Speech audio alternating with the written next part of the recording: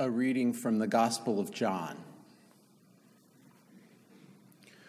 When Mary came where Jesus was and saw him, she knelt at his feet and said to him, "Lord, if you had been here, my brother would not have died."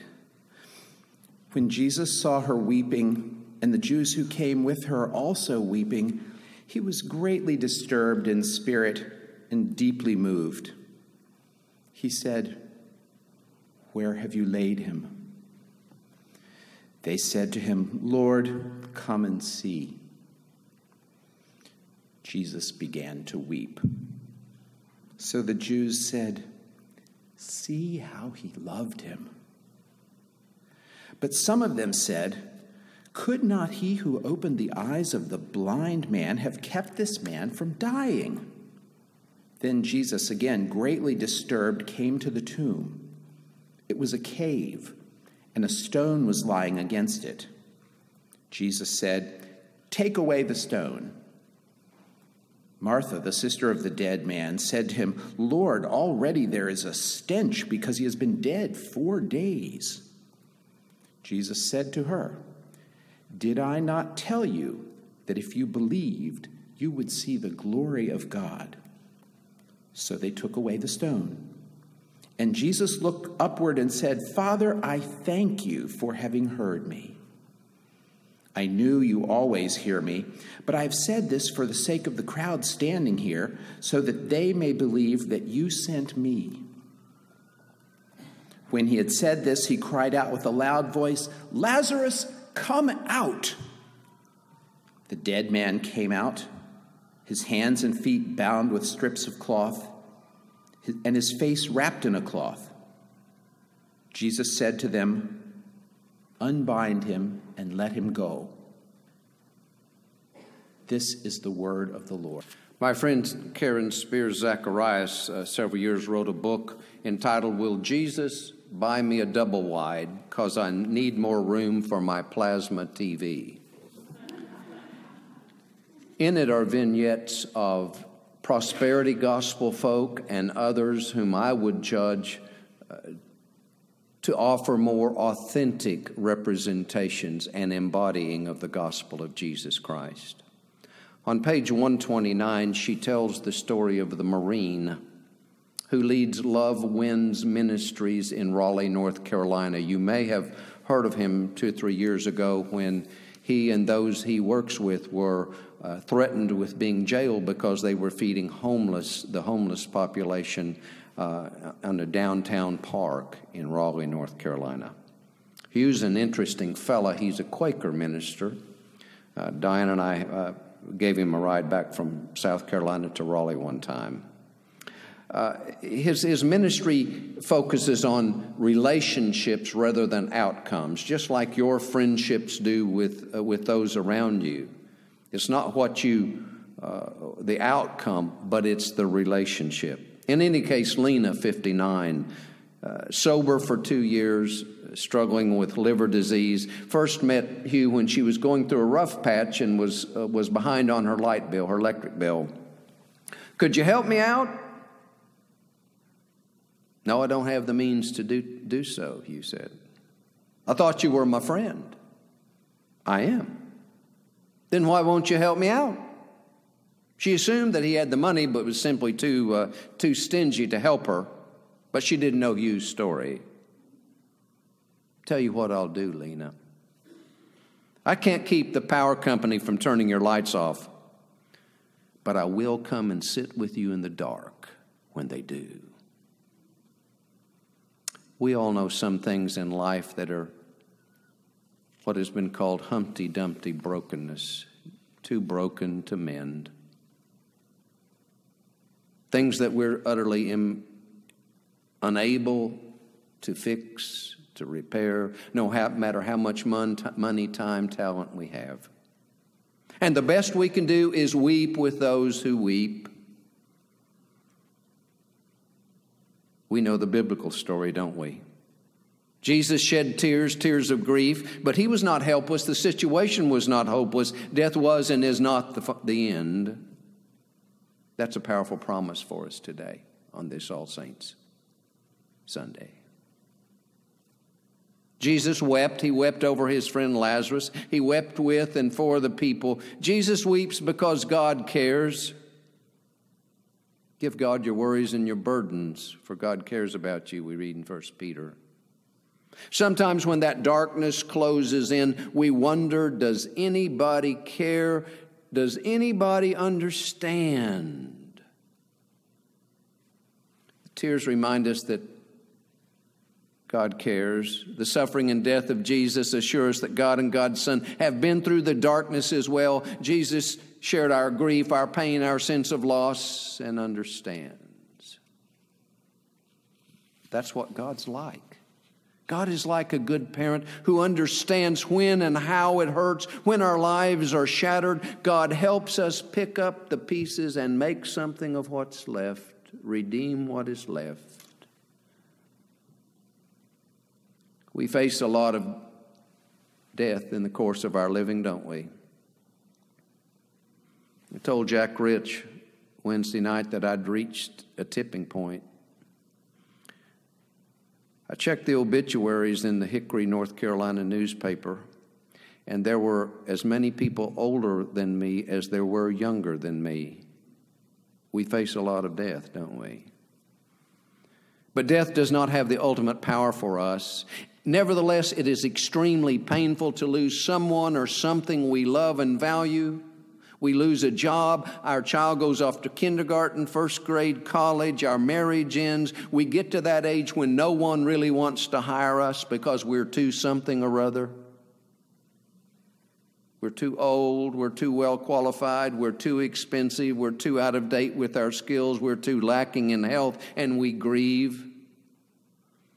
A loved one gets sick and dies, and because we have losses, we grieve, and it's absolutely appropriate under such circumstances to cry. In fact, it's even healthy. Jesus weeps over every one of our losses, every one of our disappointments, every one of our failures. And all of us in this room have lived long enough to have some of all of those, haven't we?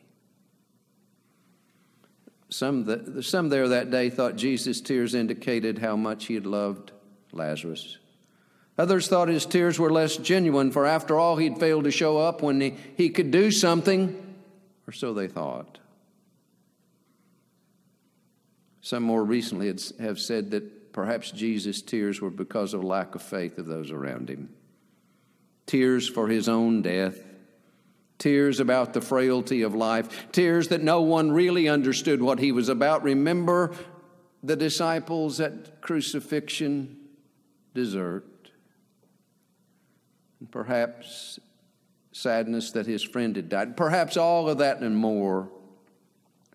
Perhaps all of that and more. What an incredible gift to have a Savior who weeps. A Savior who cares about us so much that when we hurt, our Savior hurts. Jesus faces the truth of that situation. He goes to the tomb. And while you and I may have been with someone when they died, it's never pleasant. It can be, and I pray it is for you, holy. But it's not pleasant. It's deeply painful. Martha speaks the truth, doesn't she? Lord, there's already a stench. It smells. He's been dead for 4 days.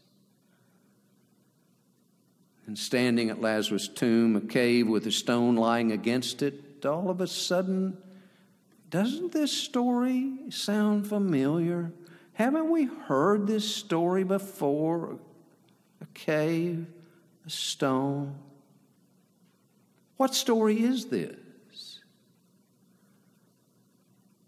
Haven't we heard this same story with a different body in the cave and a different set of characters? Jesus risks his own death by calling Lazarus out of the tomb. In fact, Jesus assures his own death. This is too much for the religious establishment. In verse 45 and following, the religious authorities decide it's time for him to die because too many people are following him. What's going to happen if we let him go? Everybody will believe. This revelation of God, this sign of God's work, is the event that finally and directly leads to Jesus' death. After all, too many people are being convinced something's got to be done. But Jesus looks into the tomb and yells, "Lazarus, come out!" And by doing that, Jesus assures his own death. Yes, the darkness continues to gather all around him, but we confess it's not the final word. We are freed to live. We can stare death in the face without flinching, even our own death, even our own pain. I'd forgotten the words of A Mighty Fortress until we sang it this morning, the third verse. There's a phrase in there, "The Prince of Darkness grim, we tremble not for him."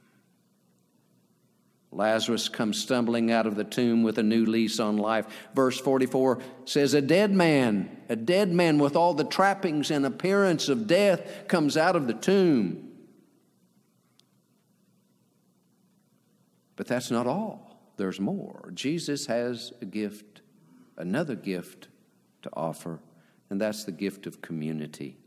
To all of us who are standing nearby and we've seen this sign of God's glory, Jesus gives us the task, the responsibility, the privilege, the honor of unbinding him and letting him go and helping him claim the new life he has in Christ. Isn't that what the church is about? To help each other, to help those for whom the darkness has closed in, to walk with them and to help them find and claim the new life that Jesus offers.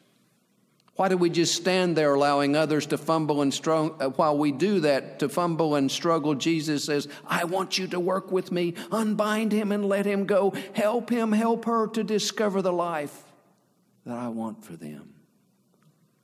And if we're not doing that, we're not the Church of Jesus Christ. Jesus knows what it's like to be abandoned in the darkness. In Eugene O'Neill's play, Lazarus Laughed, it begins where this biblical story ends. No longer is Lazarus threatened by death. The fear of death no longer has power over him. His life is full of joy and laughter. As the play ends, Lazarus stands before the Roman emperor, the man who's supposedly the most powerful person on the face of the earth. And the emperor says to Lazarus, you have a choice. You'll either stop this infernal laughter right this minute, or I'm going to have you put to death. But Lazarus continues to laugh. He says to the emperor, go ahead. Go ahead and do what you will. There is no death. There is only life. When Jesus emerges from the tomb, he has the same message to give us. The first words we hear when he emerges is, be not afraid.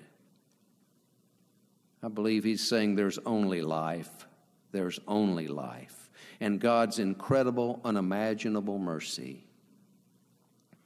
According to Romans 5, Jesus comes to embody God's grace that leads to overcoming death and giving eternal life.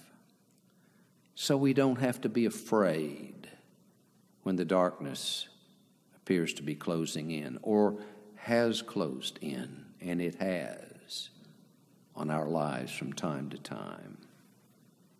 Those times when you can't see the tunnel, much less the light at the end of the tunnel. Yes, there is death, but more importantly, there is life. There is life. Thanks be to God, there is life. Amen.